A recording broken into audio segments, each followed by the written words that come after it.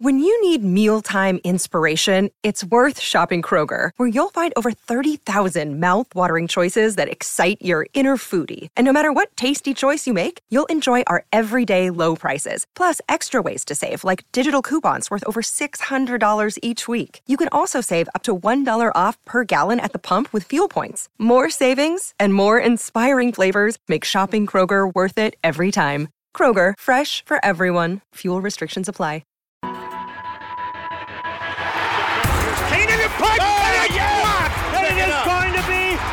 By the Saints for a touchdown! It's your inside pass to everything Saints football. And the kick is good! We'll take you to places most fans never go. We'll watch from 60 to practice, to the sideline, to the locker room, following every twist, turn, and touchdown of the 2022 season.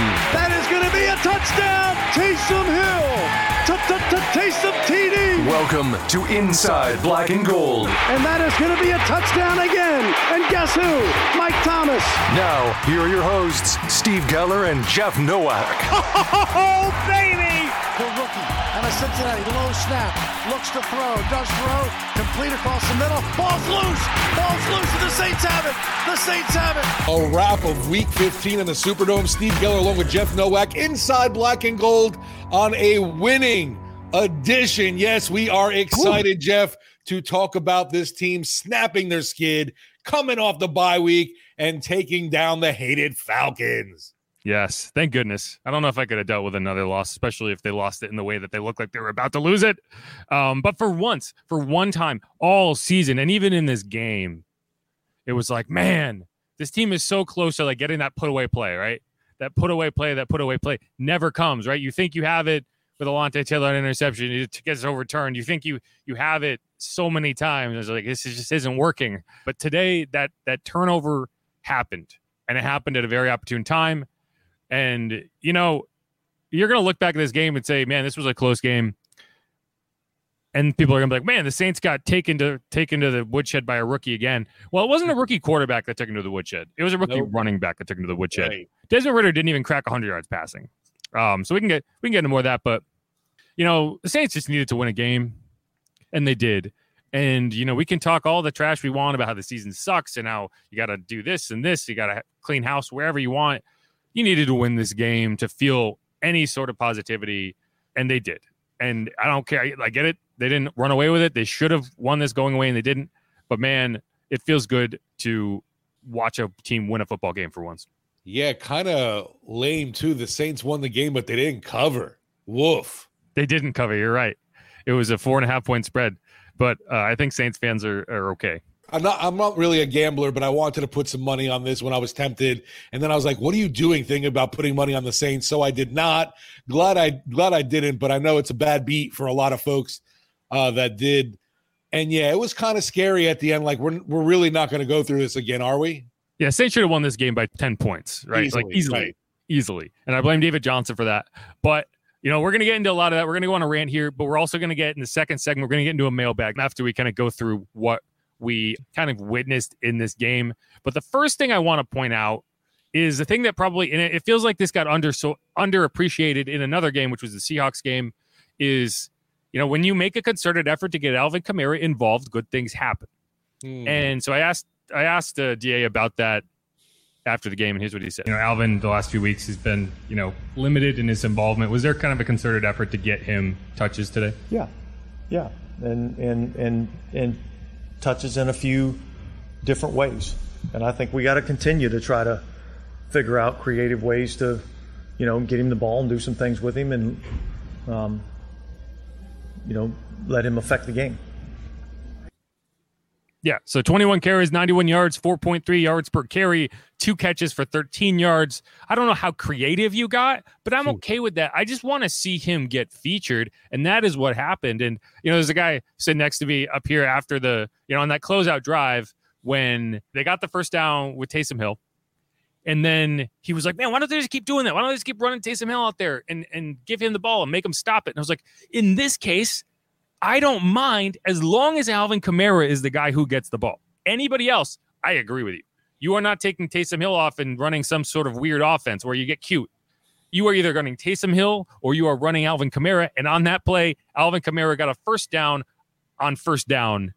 And that won you the game in the sense that it made it so the Falcons had no chance, right? Like from that point, you were not successful in the sense that you really wanted to close out that game with the ball in your hands, and you did give it back to them. You fumbled on that 4th and 1 snap, but I do agree with the decision to go for it rather than kick it, because the only way that goes against you is if you miss a field goal and give them the ball at like the 40, as opposed to giving them the ball at their own 28 with 9 seconds left on the clock. You're not scoring naturally from there. You're only scoring on a free play.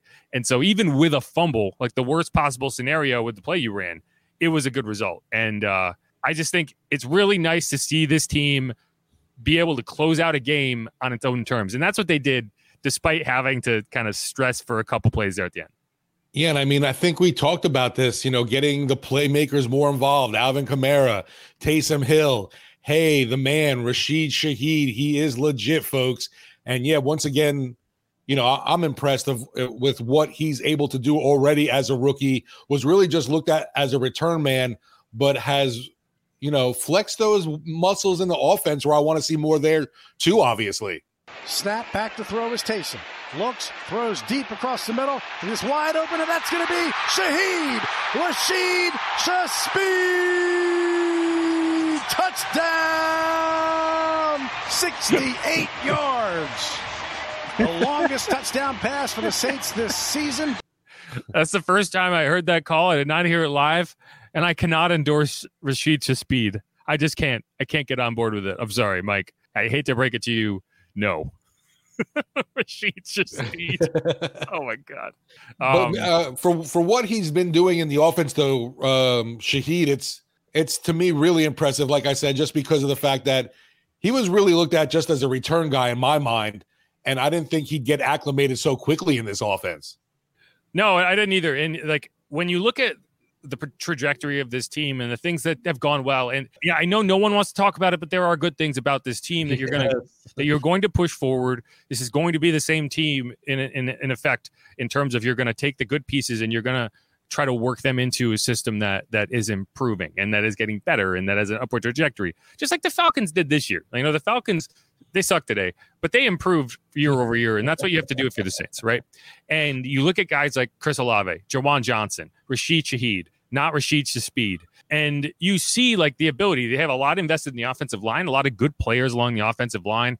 You don't have a young running back. That's one of my biggest critiques, is you do need to get younger at that position. But when you look at the offense as a whole, you can see the development ready to happen. And it's just a question of, can you upgrade at the quarterback position, right? And once you do that, things are going to look a lot different. And then it's not to criticize Andy Dalton. He is playing well. He's just not a top echelon quarterback at this point in his career, right? And so, but you look at it and it's like there are a lot of positive things you can take out of this game. But I did ask Andy Dalton what Rashid does so well on those plays, and here's what he said. Just going back to Rashid a little bit. Obviously, you didn't throw the bomb to him today, but you've hit him on deep balls in the past. What does he do specifically that makes him so effective on those type of plays? He runs really fast. I think that that's one thing that we knew from the beginning when he got here and when he started to run around. You could see his speed, and we've had opportunities to take some deep shots with him, and he's come down with a lot of them. He does run fast. But what I was hoping he might give us some insight there about is, it's not just speed on those balls. He just has the ability to kind of glide. Early in the offseason, I kind of remarked, and this was long before we saw him in any preseason action, because we never did. It was just based on how I saw him kind of moving around, is like he and Chris Olave have a lot of similar traits in terms of just how they're able to move. Like they glide. They never look like they're going fast, but they're flying. And he's just, he has those long strides. He's just able to get out. And yes, as Andy put it, he runs really fast. And he just catches you. Like you can't match his speed because of the way he's able to accelerate in such a smooth fashion. And, I also asked, I have a lot of clips here. I also asked Rashid about one thing that really strikes me about that play is it's something we've seen before, right? We have seen that play run for Deontay Hardy in the past. right? And one of the difficulties in throwing to Deontay Hardy downfield, your only option is to put it out in front of him and let him run under it. In this case, you didn't. He was able to just get it out, and he kind of caught it in stride, but it kind of caught him. And, Rashid's a bigger dude. Rashid is a bigger target. So he's able to get it over the target, and he's able to just catch it. And here's what he had to say there.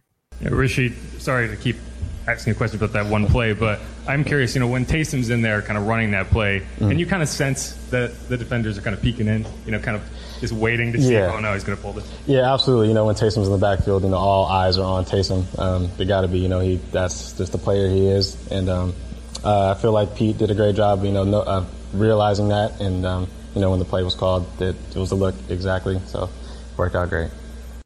And so, if you're a fast guy, you got to love playing with Taysom Hill in those sets because the defenders have no chance. They either have to sell out completely over the top, which they can't because Taysom Hill is always a threat to run, or they have to peek in and kind of wait and wait and wait. And the second you wait, Rashid is by you. And that's what happened on that play. And, when that play works, it's like, man, why don't we do this all the time? But it was a very good way to start. This is the first time since Christmas Day 2020 that the Saints have scored touchdowns on their first 2 possessions of a game. That's crazy, right? Mm-hmm. And then they didn't score again for the rest of the first half. Another guy that's been impressive too. He said it hasn't been all bad this year. The return of Juwan Johnson, and man, did he make a statement in his first game back. 7 touchdown receptions this season. It by far leads the team, right? We all saw that coming, right? Yeah, and I talked to him too. Yeah, Juwan, I don't even have a question for this. I just want to say this stat out loud. You have 48 career catches. 11 of them have been for touchdowns. Mm-hmm. At what point is this just like, okay, this is my part of the field. I'm going to own this part of the field. Well, I try to own the whole field. I mean, that's just me. I don't know if that was your answer or not. Was it? Oh, okay. Snarky. But I mean, every time when I try to go on the field, I mean, I just try to. I'm just in attack mode, and early when we get to the red zone, I'm like, oh yeah, this is it. This got to be for 6. Whereas for anybody, I mean, that's just like our mindset, and our mindset's got to be because, if you score touchdowns in the red zone, you're going pretty far in the season. You're going pretty far in the playoff race. So just being really efficient in the red zone, something that we kind of harp on a lot. So we do red zone on Fridays, and Fridays are the big days. It is this weird dynamic where everyone likes to clown my questions and then they give me good answers. That's 2 times in these press conferences. And well, he runs fast, and then he gives me an answer. And, I want to own the whole field. Then he gives me the answer. Anyway, I don't know why. Maybe it's my face. But no, it's like 48 career catches. 11 of them have been for touchdowns. Hey, all. This is Jeff Nowak. Quick note, recording this after the actual podcast. This stat is slightly incorrect. I omitted the 4 catches Juwan had in his rookie season when he was a tight end. So technically, 52 catches in his career. Still pretty good. But so these numbers are slightly off. Same premise applies, slightly off. All right, back to the podcast. That means that 1 out of every 4 of Juwan Johnson's catches in his career, which you've got a real sample size at this point, have gone for touchdowns. That's remarkable, right? That means if you had 100 catches in a season, 25 of them or 23 of them would be that would be 23 touchdowns. That's obviously impossible to do. Well, not impossible, but it'll probably be an NFL record. I was going to say we're getting like Travis Kelce numbers over here. Gronk. I don't even think Travis Kelce reaches that, but I think Gronk does have the record for receiving touchdowns for tight ends. But yeah, I think Randy Moss, that's Randy Moss record-setting territory. That is an insane clip, and it's like obviously with volume that'll go down, but it's still it really drives home this guy has been elite in the scoring area of the field, and that's the area of the field you have to be elite in to win games, and that makes you money. Year two as a tight end. Yeah, I guess technically, honestly, he might have that number might be skewed. That's the last 2 seasons. I don't know if maybe he had a catch or 2 in 2020. I don't know if he did. I think he had a couple targets. I don't know if he had a catch, but yeah, he is just growing into that role. And he's another one of those guys, right? You look at these players who, okay, what's this team's identity going to be next year? Because the Saints have a glimmer of hope. The Bengals aren't doing them any favors right now. They're down 17-6 to the Bucs. But you have a glimmer of hope for this postseason, but at the end of the day, the takeaways from this game, the takeaways from the final 3 games aren't going to be, oh man, well, we have a chance to make the playoffs. They're going to be, where does this team look to? Where does this team go next year and beyond? And guys like Juwan, guys like Chris, guys like Rashid, not Shaspid, those are going to be the guys that kind of bring you out of this funk, bring you to the level where you're expecting to win 10, 12, 13 games again. Because I don't think you're that far away. You just need to make the right moves, and you're going to be right there. And you can see flashes of it. You really can. And this game, I think, was really good and a really good indicator of that. Yeah, and I know how, like, early on in the season, I kind of joked that, like, Juwan Johnson was your garbage time touchdown guy, but he's definitely evolved into a lot more than that, obviously, and clearly one of Dalton's favorite targets. Definitely in the red zone. Yeah. And on 3rd and long, the money downs, right? Like the first drive of this game, first 3 downs, you ended up in 3rd and 9. Juwan Johnson catches a 14-yard pass, picks up the first down, keeps the drive going. Final play of that first drive, 3rd and 9. Juwan Johnson catches a 19-yard touchdown pass where he stretches into the end zone. And his answer about that play was actually really good. Juwan, could you talk about your first touchdown? Yeah. Yeah, it was just a simple shallow cross. I was bumping, their end, and they kind of just got out. I'm sure it was a busted coverage, but, nobody covered me, and as they say, I just tried to get freaky. So I try to do my thing. It's not too many times I'm in the open field, so, I just try to get into the end zone. Get freaky, he did. The freak, Juwan Johnson. No, and it was a great play. He stretched it into the end zone. They didn't give him the touchdown right away. I had someone on Twitter point out that it's the type of play where it's really annoying that it wasn't called a touchdown because it's that close, and at best you're guessing, right? At best you're guessing that he's down. But the thing is, all scoring plays are reviewed. Right. So it's a situation. It's kind of like with a fumble. If you're not sure, let it play out, because if it's a fumble, it's automatically reviewed anyway. If you force the team to challenge, you don't have unlimited challenges. So you're putting that one team at a disadvantage because you're wrong. And that's what happened there. And the Saints had to challenge. Obviously, they got it. It was one of the quickest reviews I've ever seen. Yes. Like I was just about to send a tweet out being like, this might be tough because I'm not sure if you're going to have the right angle down the goal line. And by the time the tweet sent, they had overturned it, or they had overturned it to a touchdown. I'm like, how? What? It must have been one of those expedited reviews. But it's like, if it's that obvious, then why wasn't it called right on the field? And why did the Saints have to waste a challenge? Now, in today's NFL, you're rarely going to run out of challenges because so many plays are automatically reviewed. But it is kind of silly that even had to happen. On the flip side of that, the Alontae Taylor ended up not being an interception. That took forever to review. And that's what got me nervous. It's like, well, this one's taking too long. Okay, I have feelings about reviews specifically. I think that there should be a minimum speed that you should have to review a play at. Because I am tired of seeing plays slowed down to like 1/100th speed. And so a guy who's like literally switching hands with the ball, suddenly that's not control. You don't have control because it'd be like if you're watching somebody run in 1/100th of a speed, someone running is flying. Seriously, because you're off the ground for so long. There's no way he's just running. He's literally flying through the air. Oh, wait. So if I just watch it at normal speed, it's literally one stride. Oh, cool. Great. So, but if you slow down someone changing hands with the ball to 1/100th speed, yeah, that ball's flying through the air of its own accord. No, he's literally switching hands. That's a natural play with the ball, and you're taking it away on this. It's like, that's not what replay should be for. It shouldn't be to like make sure that, if I was a robot, I could have seen that. If you can't see it in real time, it shouldn't be something like physically can't see it. Like literally, if you're watching that play, you would have never called it incomplete. So yeah, I was wondering on that. Was it because of the ball being quote unquote loose, or did he not get the foot in? Both. Okay. So what happened was he had the ball, he had it kind of loose in his left hand, but he had it under control.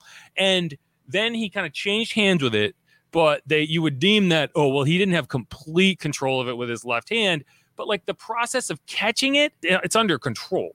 Yeah. And so if you're watching that at real speed, 10 times out of 10, you're calling that a complete catch, right? A complete interception. And so by the time he got his third foot down, he had the ball, but that was out of bounds, right? So that's where you were like, well, he didn't have complete control. But like, again, the point of replay shouldn't be to overturn calls that would be called one way 10 times out of 10, right? Because if you're watching it in real time, you're going to call that a catch. But at 1/100th speed, you might be able to identify a little slight bobble, right? It should be to overturn egregious and obvious errors, which is why I think there should be like maybe half speed is the slowest you can put it at to make a decision. Because if you're refereeing a game one way when it's happening live, why are we refereeing a game completely differently? And the calls that are happening are completely different when we're replaying it. How does that make sense? So like if the play was never replayed, you would have never changed it. You would have been like, yeah, okay, that was right. But because you have the ability to do it, you're changing it. But it's kind of like if you watch a basketball game, and this happened in the NCAA tournament championship game, Texas Tech and Virginia, right? I don't know why. This is kind of stuck in my head. Virginia player, the Italian dude, I don't remember his name. He's going down the floor. And in basketball, there's kind of this standing agreement that if you get fouled and the ball gets knocked out of your hands, a lot of times the ref isn't going to call the foul, but he's going to give you the ball. Because it wouldn't have gone out of bounds unless you got fouled. And so, like, yeah, maybe the ball is knocked off you last, but you can't call a foul every time that happens. So it's kind of just like this out of bounds, take it, go. But when you start replaying it, and I don't know if the NCAA still does this, but at that point, in the final 2 minutes of a half, they allowed you to replay everything. So the replay only allows you to change whether it was off this guy or off that guy. But in an instance where you're blatantly fouled, the ball goes off you. So you then lose the ball because you got fouled and they missed that call, but they like see it going like grazing off your pink. And suddenly that's the call that gets made. But the issue is for 36 minutes of the game, you call it one way. And for 4 minutes of the game, you call it differently.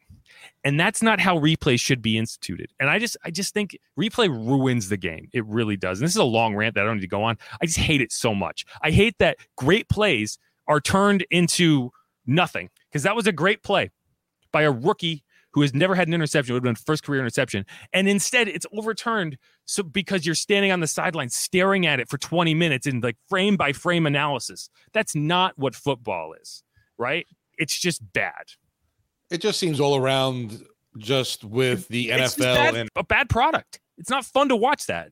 No, we've talked about too, obviously the roughing the passer issues. Yeah, that's a whole other animal. Yeah. What's a pass? What's not a pass? Yeah. I mean, it's pretty frustrating. And I don't even know if the answer is full-time referees, if that's going to solve everything. No, but it's not. But like the call on the field was correct because that's the call any human with eyeballs would have made, because you're not a robot who can slow stuff down. Right. So either you allow like slow-mo to be making all the calls, right? It's like if you're talking about baseball, we still have humans calling balls and strikes. We could easily say, robots, do your thing, and they would get it right 100% of the time. But we allow for that human element, right? We don't allow you to challenge balls and strikes because, yeah, this guy has his own strike zone. He's going to call it how he calls it. And in this case, it's like, if we just let it go, we're going to let the humans do it. But if for whatever reason we want to challenge it, we're going to let the robots do it, and then we're playing a different sport. And that's annoying as hell to me. And it's like, all I want to see is exciting plays. I want to see diving catches, right? I want to see that play be a real play because it's a great play. And instead, it's this obnoxious fucking dissection of, sorry for cursing, of like the most obnoxious part of the game. Curse on here. I don't know. It bothers me. The devil's advocate part of that is you could say, at least they're getting the call, quote unquote, correct. Yeah, but I know. Like, yeah, it's a good argument. And you're like, okay, isn't the goal to get all the calls correct? And I would say to a point, right? Within a margin of error. Because if you just leave that call and just play on, no one's complaining. The other team isn't like, oh, but I slowed it down to 1/100th speed and I could see that, he might have bobbled it for, 1 millisecond. Like, no one's making that assessment because it goes both ways. You're just calling it the way that you would see it as a human. Anyway, this rant has gone on way too long. Well, they didn't want to give the Saints too many turnovers today. It's just annoying because that's a massive play in that game. It's a massive play in that game, and you're penalizing a team that the team that made the error is benefiting from this like ridiculous ability that like technology has given us, and we just haven't thought about how it ruins the game of football. Because like that's not a play that if 20 years ago, before we had all these cameras and all this ability, that's an interception 100 out of 100 times. Now, it's not, and that's wrong to me. That's wrong. That's anyway. Like, for example, it's unfortunate they can't correct the terrible not pass interference call. Right. We don't get the stupid shit. Right. We get that. And like, I don't even know if that would have gotten challenged if you didn't automatically review everything. Because it was like, I mean, I don't know. It's annoying. I'm going to stop ranting because this was a good game by the Saints in a lot of areas. That bugs me, not only because they overturned it, but because like the result of it was a long Falcons drive for a touchdown. And it's the second time this season that Alontae Taylor has been screwed over by a call that was questionable at best on a play that would have given the Saints clear momentum.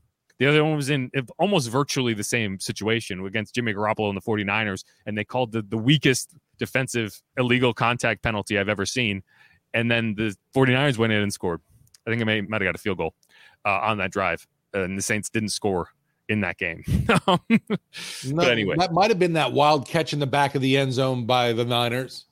Well, so two things happened in this game that was almost a shot-for-shot remake of that Niners game. The one was the Alontae Taylor interception that was overturned. Yet instead of being overturned by review, that time it was negated by penalty. And the other one was in the Niners game, Tyrann Mathieu tipped that ball up, and Juwan Jennings caught it in the back of the end zone. And in this game, Desmond Ridder, who wasn't good, let's be clear, this idea that the Saints struggle against rookie quarterbacks, he had 91 yards passing. Give me a break. Like this, can we stop talking about that? This whole idea that they struggle against rookie quarterbacks. The rookie running back was a different story. Tyler Allgeier, yeah, he had a massive game. It was the first time since 2017 that a opposing running back went over 100 yards rushing at the Superdome, which is kind of crazy to think about. Wow, that is a great stat. Well, not for today, but you know what I mean. Well, no, I mean it tells you how rare that type of game is. Right. And they were dedicated to the run, so it makes sense. But so the other play that I was talking about, so you remember the Tyrann Mathieu one, it almost happened again because that gift-wrapped interception that Alontae Taylor kind of had tip off his hands, and it was a tough catch, but he should have made it, and it probably would have been a pick six. Olamide Zacchaeus, if I said that correctly, he could have caught that. And that could have been a touchdown. It was this close to being a shot-for-shot remake of like, oh, that should have been a pick. Instead, it's a touchdown. Oh, it would have been vomit material right there. And the Saints ended up holding for a field goal. But, if they lose this game, if the end of this game goes differently and they lose, if they don't get that interception and this goes to overtime, man, you're looking at that play and you're like, oh, that was such a huge swing in this game. No, and I'll say it looked like Alontae could have easily had 3 interceptions in this game. Yeah, that first one he should have had, no question. You can tell by his reaction that he feels that way. That second one was tough. Yeah. That third one he caught, in my opinion. That's an interception. I don't care what the refs say. So now he's got 4 almost interceptions this year? At least. And here's what DA had to say about Alontae after the game. He shows up every day with his hard hat on, ready to go to work. And he listens to his coaches, and he tries to do it exactly the way that he's being coached to do it. And he works extremely hard on studying the opponent and knowing kind of the things to anticipate. And so, that's what we're looking for. We're looking for guys that want to be coached. They want to do it the right way. They want to play hard. They want to work hard. And he does that, and it's not a surprise that he's able to go out and execute on Sundays because he puts in the preparation. Yeah, and the other thing he said was he feels bad for him because he's making a lot of great plays. He's just not getting credit for the great plays, right? Like, they're just not that little bit. But, Bradley Roby said this too. We don't have the clip from him, but he said that, they're messing around with him on the sideline, like they're clowning him a little bit. But at the end of the day, the fact that he's putting himself in the situations that he's putting himself in, they're going to come eventually. And once you start catching them, they're going to come in bunches. And, he's one of those players that, you talk about on offense, all these like really high perspective type players. And, the way he's playing and the way Paulson Adebo played across from him and, the way that trio played with Bradley Roby taking a lot of snaps in the slot, that's really good. Yeah, they were very good today. And granted, against a rookie quarterback. And let's just run through some of the stats first before we kind of get into break and go to that mailbag. So Rashid Shaheed was the leading receiver, 3 catches, 95 yards. Juwan Johnson, 4 catches, 67 yards, 2 touchdowns. Rashid Shaheed also had a touchdown. Chris Olave, 3 catches, 53 yards. Alvin Kamara, 2 catches, 13 yards. Adam Prentice, 1 catch for 3 yards, which was a first down. And that's it. You didn't get a ton of passing today. Nothing from Dalton. Jarvis. Yeah, Andy Dalton, 11 for 17, 151 yards, 2 touchdowns. And then Taysom Hill, 2 for 2 for 80 yards and a touchdown. That's pretty good. And then on the other side, Desmond Ridder, 13 for 26, 97 yards. So, I mean, not a lot of passing yards in this game, but the Saints did run for 33 yards. Alvin Kamara, 21 rushes for 91. Taysom, 7 for 30. I thought he had a really good game in that regard. David Johnson, 4 for 12, and that really bad fumble that really killed all your. I think the Saints were going to win this game in a blowout, and then that fumble happened, and it allowed the Falcons to stick around. And then Andy Dalton, 2 carries for 1 yard. As we mentioned, Tyler Allgeier, 17 carries for 139 yards and a touchdown. He averaged 8.2 yards per carry. That's like all pro over here. I'm still saying his name wrong. Tyler Allgeier. Cordero Patterson, 14 for 52 and a touchdown. Desmond Ridder, 6 for 38, which I thought he did some good things today, but he did not stress the Saints defense whatsoever with his. No, definitely.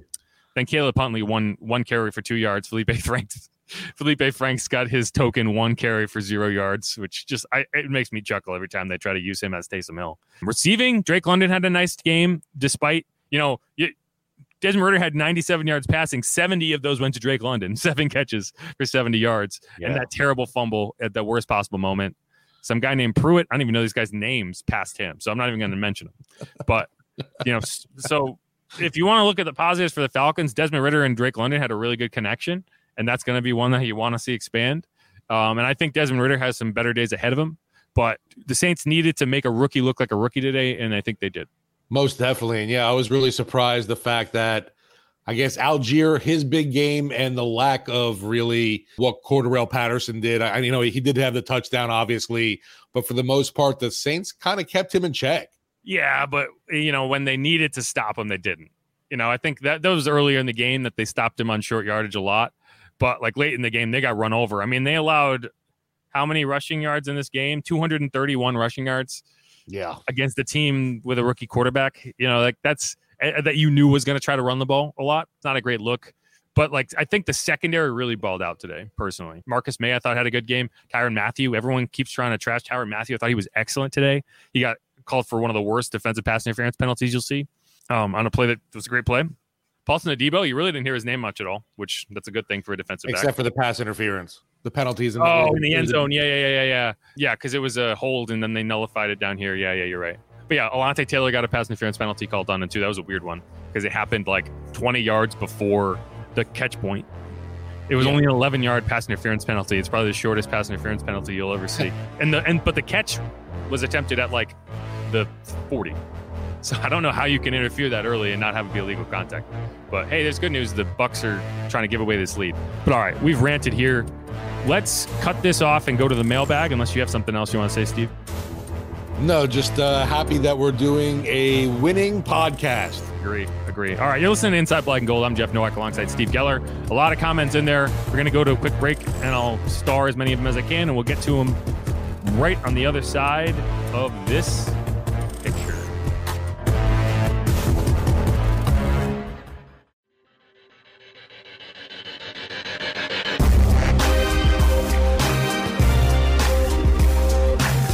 And we're back here on Inside Black and Gold. Going to hit a quick mailbag. Steve, I'm Jeff Nowak alongside Steve Geller. And Steve, there's good news and bad news. The bad news is we don't have a ton of people in here. The good news is they've been very active in the chat. We have a lot of comments and questions. So first, Jerry G. Poirier Jr. is always here and always saying nice things. We swept the Falcons. Yeah, so I don't even know if I mentioned this in the front end, but this is what I wrote about in my quick observations after the game. You can see it on WWL if you want. Is I don't care what happens this season. As a Saints fan, you should always be able to celebrate a sweep of the Falcons. Preach. Think about it this way. This is probably the worst season you can remember. And, if you can go back to 2005, you can go back to the mid-90s, whatever you want to do. But, I mean, in terms of, being able to really remember it, like it's yesterday, yeah. This is the worst season you're going to be able to recall for quite some time.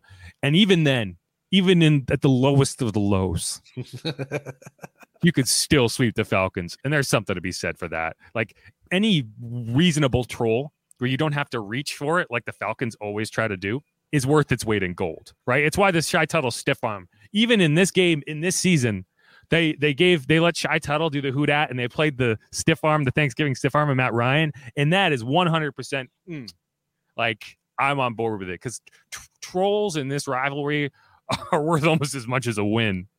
And this was a good win. It was a win you needed to like feel good about yourself. And you could tell this team, those guys went up there for the interviews, and I will tell you right now that it was like, a ton of bricks came off their shoulders. Like they needed this, and they wanted this, and they got it. It was definitely needed in the worst way. And I kind of laughed when we had one of the Atlanta guests come on our podcast and was like, he didn't understand like why we keep trolling them, especially about 28-3. And it's like, well, because we can. Yeah. I tried not to give him too much of a hard time, but like, it's like, really, you don't get it? Right. If you're the Falcons, I would start trolling Matt Ryan. Because right, it's him. It's all his fault. Next time someone says 28-3, I'd be like, yeah, go look at 33-0. So Matt Ryan's wife, I don't know her first name, but like she tweeted after the World Cup ended, obviously in penalty kicks, like right before the game started, and she tweeted like, "Man, what a great game! Make you forget anything about something crazy that might have happened yesterday." Wow. I thought it was funny. It was a good joke. If you can't make fun of yourself, who are you going to make fun of? And that's the thing. Is the Saints in this rivalry are able to be self-deprecating, and they understand how to do it. The Falcons and their social media team specifically do not, and they don't get it. It doesn't compute, and that's why they're bad at it. And I give the Saints a lot of credit for that because they do it well. No, and what I laugh too is like when they want to get hurtful and mean, all of a sudden like someone will bring up Katrina, and it's like, no, you can't hurt me with that. They miss all the time, right? Totally. And the Saints never miss in that regard, even when they're bad. Field guy, 316. That's our highlight right now for sure. 3rd and 1 needs to be AK or Taysom. No passes, no Dalton sneaks. I think you got to counter at some point, but I agree. Like, you're overcomplicating this a lot of the time. I don't think Andy Dalton is very good at sneaks, and I really don't want to see him. But at the same time, Taysom didn't get that first down on 3rd and 1 or 4th and 1. So that wasn't great either. I do think that to an extent, the Saints got screwed there a little bit because that spot, I wasn't sure about it. And then they never measured it. DA said that he was hoping for a measurement there and they didn't get it. And I was like, I agree. Like, why weren't you measuring that? Like, it was at least close enough so you can know how much you need, right? Like, part of it is like, even if you know you didn't get it, a measurement helps you identify how far you have to go because that helps you decide what your play is. And I thought it was strange that they didn't measure that either. But, no harm, no foul. No, there's definitely there's tons of puzzling moments with the referees and the Saints. It's an awful relationship, and I don't know how we remedy that at all, because I feel like that's something that's been around for even before the Nola no call. There was obviously issues with referees, but I mean, I feel like you can say that for any team, I'm sure. Yeah, I mean, the Vikings had a gripe yesterday, right? Like, I don't think it's intentional. I think in a lot of instances they're just bad, right? Like the Vikings had a clear fumble recovery for a touchdown in that game. They didn't end up mattering because the Colts did the NFL a favor, so they didn't have to talk about it. But like, that was a terrible call, right? So it's not just the Saints. It's just like the moments when they happen are so just huge that it's magnified. And you're never going to get over that no call. Never, for sure. Joe Burrow coming up big with a TD. Oh, yeah, look at that. Bucks are behind. They're the ones blowing the lead today. Oh, they fumbled. Tom Brady was just going for that little pitch, apparently. I think, it's funny. That's going to be a fumble on Leonard Fournette, but it was Tom Brady's fault. And he wins again. All right, Field Guy 316. I think the Saints were trying for the fumble Ruski on that 4th and 1 exchange. That would have been funny. One thing to note from this game, and I tweeted this at one point, there was a handful of bad snaps by Eric McCoy, and a lot of them were on Taysom Hill sets. There was at least 2 low snaps that Taysom rescued, and then that fumbled handoff there, I don't know. I'd have to go back and look, but it didn't look like it got into his hands. And I do wonder if there's a bit of rustiness there, especially on and you might say, well, why Taysom Hill? Why his snaps and not Andy Dalton? And it's because I think when you're Eric McCoy and you know that they're coming up field. So you have to get out of your stance real quick. Like if it's Andy Dalton, even if it's a run play, you know you have an extra tick to kind of set and make a block because they have to wait and see what you're doing. When it's Taysom, the nose tackle or whoever it is going to try to get upfield as quickly as possible. They're going to try to split you. So you have to get right out of your stance.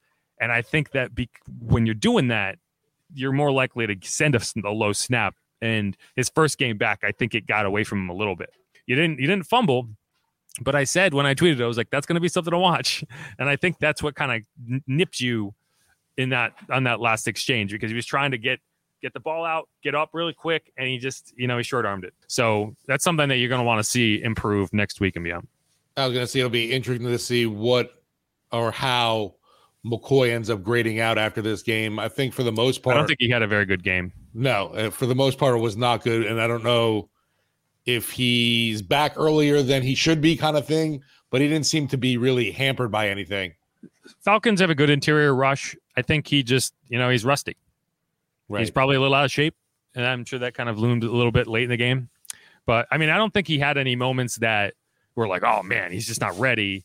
But I think he wasn't quite as – I think he got winded a little faster than he's used to. He wasn't able to get places that he normally could, and I think that kind of sure, not in game shape kind of thing. Yeah, he's going to have to play his way back into shape a little bit. But I think he played better than the replacements would have. Yeah, even with a rusty game from him. Agreed on that point for sure. Okay, let's get a few more here. I think this is a really good point. Field guy 316 is very active. We never run screens anymore. That's a bad thing. With all the speed we have, we should easily gain yards in this. Yeah, no, I don't think you ran a single screen today. Nope. And this whole like aberrance to screens, right? You're not running screens, and I don't get it. I really don't. And we asked AK about this. He said he was going to talk to Pete about it. I don't know if he did. Going to have to follow up with him. I think he was joking.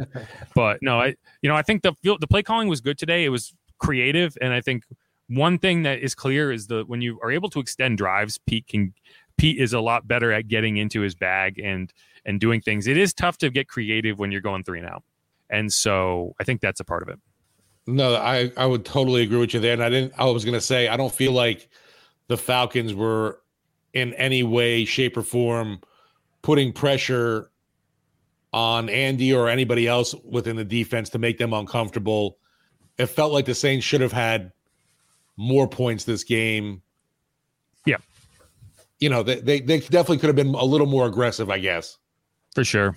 This is another one, Meetha Pry. We also don't have too many yak yards. You have actually a lot of yak yards, but they're all Rashid Shaheed and Juwan Johnson. For whatever reason, Chris Olave gets like the fewest yak yards. He has none. He never gets yak yards. Like he had one 21-yard catch today. It's 20 yards in the air and 1 yard on the ground. I don't understand it. It's really strange to me. He's like, I looked it up a few weeks ago, and I'm sure if I looked this week, it would be the same. He among like the receivers, he was in the top 20. I don't know where he is right now, but like when you look at anyone over like 800 yards receiving, he'll have by far the lowest number of yak. And part of it's the way he gets open, right? He's running a lot of returns, curls. And so guys are driving on him and making the tackle. He's wide open when he catches the ball, but he's not able to make a guy miss. And I think that when you get into year 2 and year 3 with him, that's going to be a focus, is finding ways to get him the ball where he can run with it, because he can run. Like, he's not a guy that you would think can't make things happen after the catch. But for whatever reason, to this point in his career, he hasn't been able to do it. No, I'm just thinking about next year. If you can get Mike Thomas back, Chris Olave, and Rashid Shaheed, I'll take those 3 receivers right there. Yeah. Here's another one. Roby had a great game. I think he did have a really good game. And, he's a guy who, he'll never say this, but I don't think he loves playing this slot. I think he prefers to be outside. He wants to be a ball hawk. He's talked about that in the past. But he is their best slot corner at this point. I don't know if maybe down the road, Alante is a guy who you consider moving inside. I think Paulson, his skill set really profiles well to the slot. And I think you want to keep Alante on the outside. And when Lattimore comes back, somebody has to go in. And, you obviously have the rotation, and you feel perfectly fine putting Paulson on the outside. But I think down the road, what would make the most sense to me next year and beyond is Marshawn, Alante, Paulson in the slot. And I don't know. We haven't seen it. I'm not sure I've ever seen him play in the slot. I just think his ability and his skill set and his open field tackling ability makes sense in slot. And we'll see. But I was going to say, do you know Roby's contract offhand when he signed through? I think he has one more year. I can look it up. Hold on. He has a bunch of void years on his deal, so it's kind of confusing. Okay. More of that Kai Harley math. Exactly. All right. I got time for a few more questions here. I got all the ones that I had starred. Let's see what we got here in the chat that's added in. Gary Viola says fake news. I'm not sure what that means. Saints won. Steve Schwartz. Y'all Facebookers. Yep. 2017 Bengals. Yep. Yeah, the coach can ask for a measurement, but in that instance, it's like you either got to call timeout or take a delay game. And you don't want to take a delay game. And if they're not giving you a measurement, you just kind of have to go with it. It's tough. Kevin Lee, are we one Smoke Monday away from a different season? Not probably not. Although I did see Smoke in the locker room a few weeks back, so he's still sticking around the team. I expect them to bring him back next year. Definitely a fan favorite name, and also I think amongst the media too. I mean, who doesn't love the name Smoke Monday? I mean, if they were smoking on more Mondays, it'd probably mean they were doing better. Yeah, but it would lead to more victories for sure. I'm thinking of Victory Monday. Yeah. Yeah, and this is the thing that drives you nuts. If only they could have beaten the Bucs, they would be winning this division right now. And if the Bucs can't come back, they're down 2017. You would be a game up. Ugh, man, isn't that brutal? Isn't that just awful? Anyway, driving that knife. So frustrating. It's so frustrating because this Bucs team isn't good. It's not good. They lost 35-7 to the 49ers. But no, you think about it. Of all the games we've seen this year, the Saints play people, you could really say the 49ers, they looked like a good team that day. And even that game wasn't out of reach for them. No, they were in the 49ers territory all game. They just couldn't score. Right. Like they couldn't get in the end zone. But now they're on 27-17. They're on 10 points with 12 minutes left. And the Bengals aren't the Saints. They're in trouble. Anyway. That'd be funny. Like, Trey Hendrickson puts the hit on Brady and Von Bell ends up getting the pick. Yeah. Keeping it real. Who Dat Sports Podcast. Check it out. Good guys over there. Says Marcus May played a good game. Couple typos. We'll live with it. No, he did. I think Marcus May has been good the last few weeks. Last 3-4 weeks, I think he's really kind of stepped up. I don't know if maybe the Achilles kind of took him a little while to get back from, right? Like it's easy to say you're healthy, but I'm not sure it's always easy to say you are at 100%. You are playing at your peak ability level. And I think the last month or so, you've seen him kind of step into his own a little bit more and lay the wood on some hits. And I think Tyrann Mathieu too. Tyrann Mathieu hit some good hits today. And a lot of the Tyrann Mathieu truthers are not coming out of the woodwork as often these days. Because I think if we're going to look back at the season and be like, you know what, Tyrann Mathieu had a pretty good season. Like, well, not in the early beginning, not in the beginning. No, I think he's been fine the whole time. He's had some rough missed tackles, but so have everybody else. He might be the best player on this defense from beginning to end. Well, Pro Bowl voters would agree with you. Yeah, that's true. All right, that's it for me. Anything else you want to add, Pete? Steve? Pete? No, man. I'm just going to live in this one for a while. I guess the 24-hour rule for us too. And then we got a quick week, a short turnaround. Yep. We got one more. Keeping it real, Who Dat Sports Podcast. Despite the win problems this team has been suffering all season are still there. We need a new OC. And, I agree with that. I think if you're making one major change this offseason, it is bringing in an offensive coordinator who can kind of revamp and kind of revitalize this offense a little bit. But at the same time, I'm not putting all this on Pete. I don't think the offense has been the reason you're 4-9. But I do think that you need to get a little more modern, if you will, at that spot. And you need a guy who's going to really command the offense. And I'm not sure Pete's that guy. He's just personality-wise, I don't think he's that guy. But I agree with that. But that's it from me. No, just with that, whoever, has some, interesting pieces. I don't know if we really had in mind. Obviously, everyone, Chris Olave, your first-round pick, is obviously a key offensive weapon for you. But the emergence of Rashid Shaheed and Juwan Johnson this year, I think, are pretty huge for the offense. Especially, we were looking everywhere for tight end, where we're going to get this production, and it's been Juwan. And Taysom has 9 touchdowns. Yeah, if you want to consider him the tight end. Yeah. Well, I'm just saying, like, this idiot on Twitter who keeps coming back and be like, they should have cut Taysom. He's just getting in the way of Juwan Johnson. I was like, combined, they have 16 touchdowns. Taysom has 9 touchdowns. Juwan has 7. How has he been getting in the way? It's nonsense. It's like anytime you're getting advice from a fantasy football person, keep in mind they are thinking about it solely from a fantasy football perspective and not thinking about, well, what is this? Is this team better in this way? They're like, well, if Taysom wasn't there, then Juwan would have 7 more catches. No, see, I'll say this. F the hell off. Taysom has, I would say, vultured, if anybody, Kamara's touchdowns, not Juwan Johnson. Yeah, but as long as you're getting in the end zone, nobody cares. Sure, exactly. But I'm just saying, like, from production-wise, it's like he's not taking them from Juwan. I'm just saying don't listen to Fantasy Man Dan on Twitter because he's a moron. Fantasy Man Dan. I've muted him. Maybe I should block him because he pisses me off. He just keeps showing up and be like, "Whoa, Taysom, man!" Oh, yeah, it's Taysom as a 6. He tweeted at me like 17 seconds before Taysom threw a 68-yard touchdown to Rashid Shaheed. We were talking about Taysom, and then I'm sure it got real quiet. No. I was like, yeah, you're an idiot, and then he responded to that tweet 5 times. I've muted him, so I didn't even know until later. He's a moron. Don't take his advice. Anyway, stay away from what's his name. I don't want to give him any more. All right. No more airtime for you. No, I just wanted to point out that he's a moron. Anyway, that's it. I'm in a good mood, so I'm calling people morons on Twitter. That's all. You've been listening to Inside Black and Gold, where I call out a Twitter fantasy advice giver that no one's ever heard of but me. That's it. I'm Jeff Nowak. You follow me on Twitter at Jeff_Nowak. Follow Steve at Steve Geller, WWL. That's GELLER, not like Sarah Michelle. No. You can check out the latest news at WWL.com, WWL AM 870 FM 1053, and always free on the Odyssey app, just like this podcast. Hit the subscribe button wherever you get your podcast. Leave us a rating and a review on Apple Podcasts if you'd like. I like hearing from y'all. We finally are up in the top of the list there when you look up New Orleans Saints, which is kind of cool. I appreciate that. Appreciate everyone who's helped make that happen.